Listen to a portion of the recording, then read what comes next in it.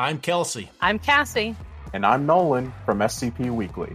We bring you news from on-site and off-site. And we share your love for the creative community that surrounds the SCP Wiki. Join us on Tuesdays for new episodes, wherever you listen to podcasts, or on YouTube at SCP Weekly. The world we inhabit is not as free, or certain, or safe as you might think. The things that you believe to be unassailably evident are little more than shadows dancing behind a curtain, a masquerade crafted and dutifully upheld by an organization known as the Foundation.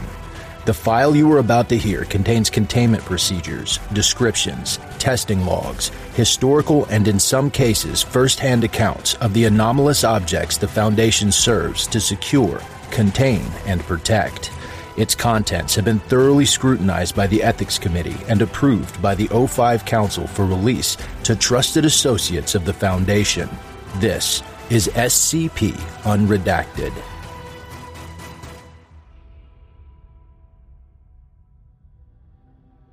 There's another conglomeration of severed fingers in the last room, coating the room's interior like the innards of an exploded elephant. Parts of the sprawl are feeling their way, like mold, into a medical cabinet, and the rest is splayed over a fetal shape on a medical gurney. The mass reacts sharply to the new light as Wheeler opens the door, rearing up and angling parts of itself toward him. Wheeler reels backwards and pulls the door closed just in time. There's a heavy, fleshy thump as the mass hits the door from the far side. The door holds. Wheeler trips on his own foot and slumps against the far wall. The shape on the gurney was a coiled-up human, not a corpse, but a living human with one wide-open eye whose whole body was being slowly consumed and processed into more fingers. They were growing out of his throat. Wheeler didn't see this. He thinks he saw it, but he knows he couldn't have. And that's it. Wheeler casts around the corridor. Every other door he's tried is blocked or locked. The place is below ground, so no windows. No navigable ventilation. There are 2 more gunshots up at the far end of the corridor, ear-splitting in the enclosed space and echoing for many seconds. Hutchinson rounds the corner at a dead run, gun in hand, and reaches him quickly. "Find a way out?" she asks, pointlessly. She can read Wheeler's expression. He's found nothing good. "This place is infested," Wheeler says. "Every room, all the stairwells. This is absurd." At the far end of the corridor, the main mass heaves itself around the corner. From this distance, it looks like an ambulatory 8-ton pile of moldy mashed potato and fat, wiggling maggots. There are toes in there, as well as fingers and small teeth and bits of bone. It has 20 bullet holes in it, and blood is flowing from all of them. But if it has vital organs, they must be elsewhere in the building, because none of the wounds have slowed it down or otherwise altered its slow, methodical homing behavior. It smells powerfully and creatively disgusting, like concentrated medical waste. It lurches forward in intermittent phases, coating the walls and floor with scarlet ooze as it moves. It'll be on them in about half a minute, squashing them against the end of the corridor, and then pulling them into the mess to be remade. "I think we're done," Wheeler quavers. "Thanks for trying." Hutchinson, for her part, just stands there, gun lowered, watching the thing come. It moves slowly, like a steamroller. It fills the corridor almost to the ceiling. She has 2 bullets left, and she's considering where to spend them. Shooting the mass itself is like shooting pudding. She'd kill for a grenade. Even a fire axe would be something. She might not be able to stop the thing, but she could at least make herself known with a fire axe. She could make it feel some regret. "There are worse fates, I guess," Wheeler goes on, finding himself unable to stop talking, "than being digitized by that thing, but not all that many." Hutchinson glances in his direction, apparently paying him direct attention for the first time since they met 60 crowded minutes ago. She says, "Riser cupboard." "What?" She pushes Wheeler aside. There's a white painted wall behind him. There's a lock in it, and a long vertical seam. She spends a moment choosing the right part of the lock to shoot, and then shoots it out. Behind the tall, wide panel, which opens, is a shallow, dusty, metal-edged space like an elevator shaft with no elevator, allowing filthy pipes and cables to pass vertically between floors. She looks up. There's just enough room to admit a person. "Can you climb?" she asks Wheeler. Without waiting for a response, she sheds her suit jacket, sticks a flashlight between her teeth, and hauls herself up into the darkness. After a brief moment of scuffling, there's another gunshot, the other riser-covered door. "No," Wheeler finally manages. "No, I can't climb." The mass is almost on him. He's transfixed by its motion, its all too familiar grasping behavior. "I figured," Hutchinson calls down. A hand descends, a human one, with the conventional number of fingers. "It's clear up here. Come on, I'm braced. Mind this lip here, it's metal. Come on." Wheeler keeps his own jacket on and buttoned. It's the only part of the situation over which he still has firm control. He has to jump to catch hold of Hutchinson's hand, and just as he jumps, the main mass lunges for him, crossing the last few meters in a rush and catching hold of him by one foot. He sees himself die. His sweating hand immediately starts to slip out of Hutchinson's. She braces her other arm and hauls him up 15 or 30 centimeters with an angry grunt, then releases his hand for a split second and reaches down like a flash to take firmer hold of his wrist. She keeps pulling. The mass closes around Wheeler's foot like aggressive, proactive quicksand. He yelps and kicks at it with his other foot until it finally pries his shoe loose. The mass retreats for a second, taking a crucial moment to realize that its prize is not living flesh. But by that time, Hutchinson has hauled Wheeler up another half meter, and Wheeler has started pushing himself upwards off the pipework with his feet. The mass lunges again, but falls short, and seems too unintelligent to climb after them. It sloshes around, probing its surroundings, perplexed by the shoe. Hutchinson hauls Wheeler over the lip into the next corridor. He scrapes his ribs badly and arrives crawling, eyes watering. He doesn't die. He can still see himself dying. He lays on all fours for a significant amount of time, processing what just happened. Fuck. Hutchinson is already standing and apparently not even significantly exerted. "We need to get to the roof. I might be able to get a signal out from there." "You're at the gym pretty often?" Wheeler pants, sitting back. "You train for fresh hell like this?" "Yeah." "That's great," Wheeler says, "'cause I play the violin. It's not quite as physically demanding as careers go. I mean, when you said you were a county health inspector, that was an enormous lie, wasn't it?" Hutchinson ignores the question out of habit and waits impassively for the man to cool. "This is asinine," Wheeler declares. "This is brain damage." His skin crawls, and grotesque visions flood through his brain. Eventually, he recovers his breath and gets to his feet. He stands lopsided, so he takes his other shoe off and throws it back down the riser for symmetry. "We need to get to the roof," Hutchinson says again. Wheeler blinks a long blink, then focuses on something around the corner. Something on the wall that Hutchinson can't see from where she's standing. "Yeah, 1 second. He goes to it. It's a red panel, and pulls something down. "Here, you were having no luck with the gun. Try this." It's a fire axe. He stepped on a rusty nail backstage after the show and came to the emergency room for a tetanus injection. While waiting, he slowly realized that more than half of the people waiting with him were clutching partially or entirely severed fingers. Bandsaw accidents, hands caught in car doors, hands trapped in door hinges, hands crushed in machinery. Every one of them unrelated. There was an epidemic of physical injury, which should have been impossible. And when he tried to bring it up with the medical staff, they didn't seem to understand what he was saying. And then he saw one of the fingers escape. He followed it as it wriggled away down a long corridor to a far corner of the hospital, to an open door that nobody in the hospital seemed to be able to perceive except for him, and into a different building where there were no people at all, just hundreds and hundreds of wriggling, exploring, slowly reproducing and lengthening fingers. He slammed the door and tried and failed to get someone, anyone, staff or patient, to see what he was seeing. He found a payphone and dialed for emergency services and ordered off the menu, asking for emergency industrial scale pest control or hazardous containment or psychic support or something. And there was a long pause, and he was connected to what was either a very measured, dispassionate human or an impressively articulated robot operator. It told him to wait by the phone. An associate would be with him shortly. Marion Hutchinson arrived in person, slightly less than 15 minutes later. He showed her the door.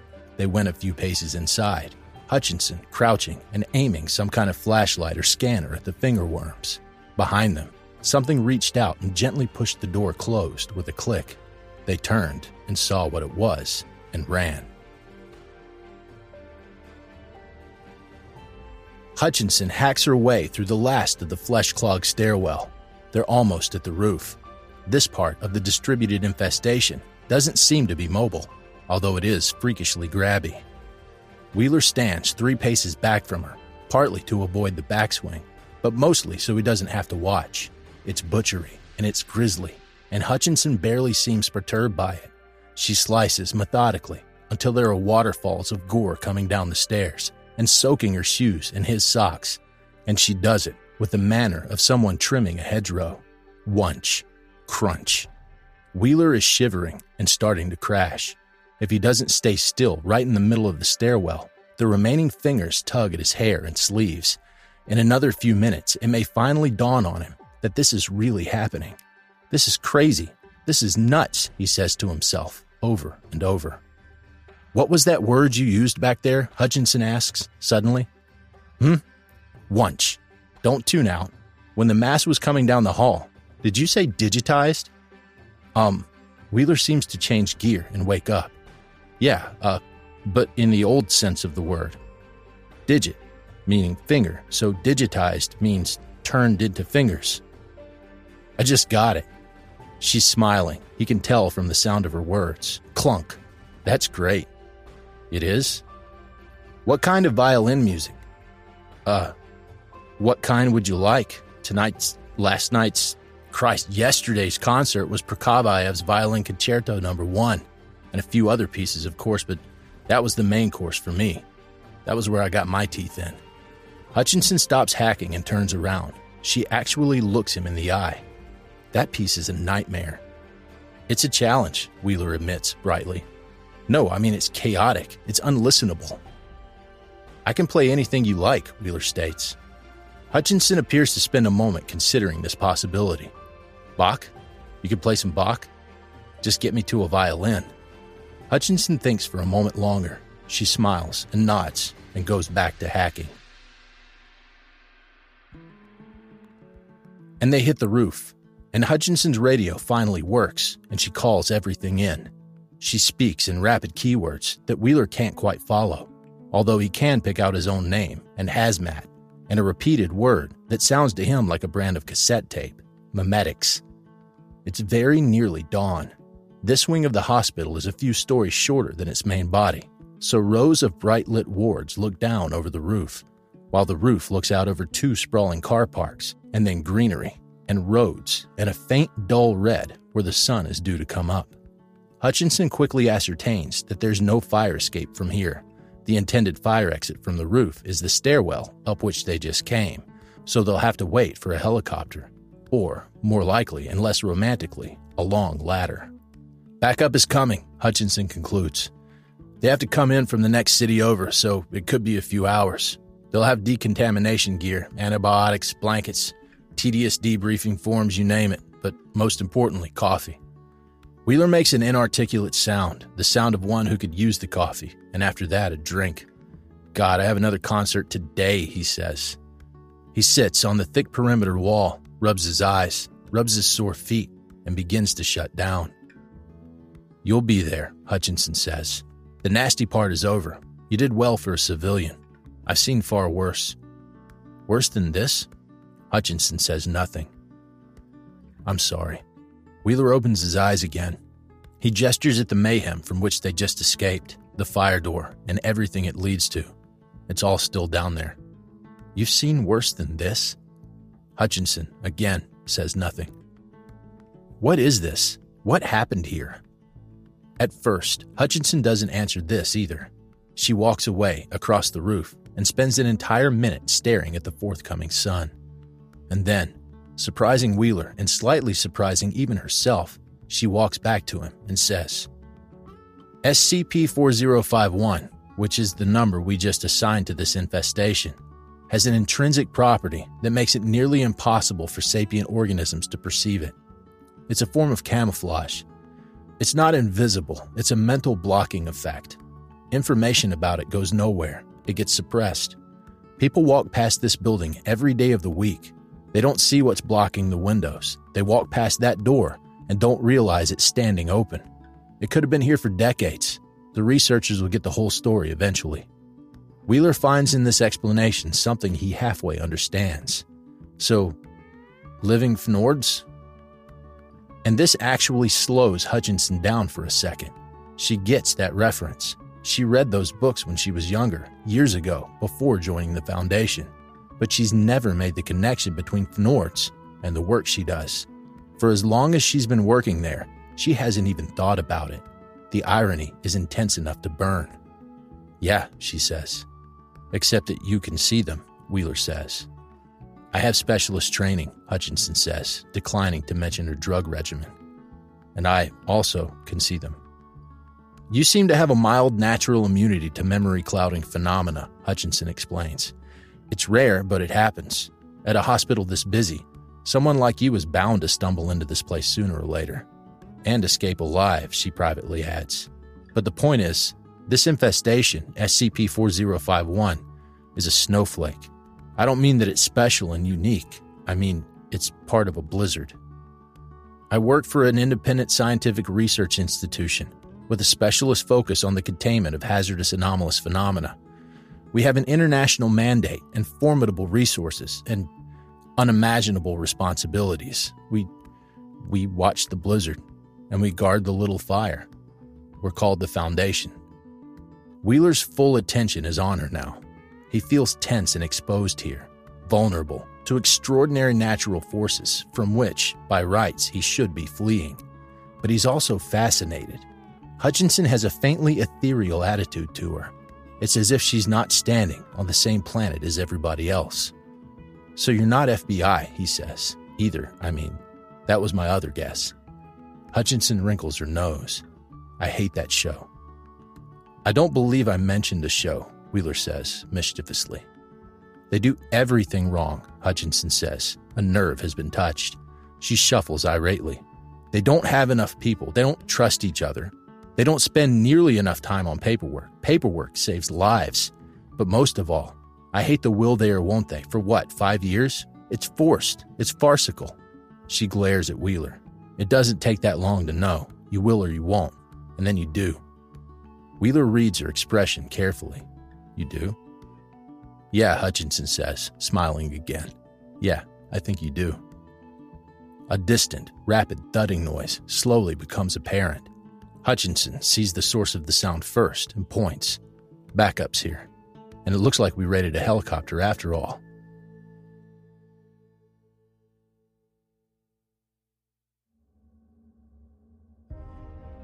Thank you for listening.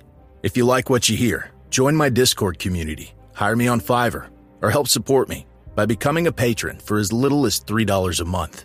Regardless of tier, all patrons get early access to every single episode. The links are in the description. I don't have the talent it takes to write a skip. All I do is read. Original authors make this podcast possible, so credit to the original author. Their link's in the description. Show them some love as well. Consider becoming a member of the SCP Wiki. Upvote their work, and maybe write a skip of your own. Maybe I'll read it here someday. You never know if you never try.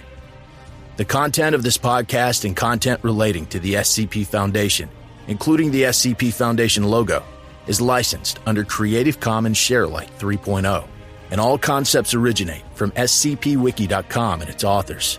This recording, being derived from this content, is hereby also released under Creative Commons Sharealike 3.0. I'm Grigori Karpin from Simply Creative People, the podcast where we discuss GOIs, canons, and stories from the SCP Wiki, and we try to recommend things for all fans of the Wiki, new and old. Look for us on Spotify, Google Podcasts, Stitcher, and Apple Podcasts. Visit the show page at anchor.fm/simply-creative-people, or follow us on Twitter at SIMCREAT. Hey there, this is DJ Skip, host of Foundation After Midnight Radio, coming to you from the only third shift broadcast for personnel by personnel. Be sure to tune in wherever you listen to podcasts to not miss out on containment news and community announcements from within the Foundation.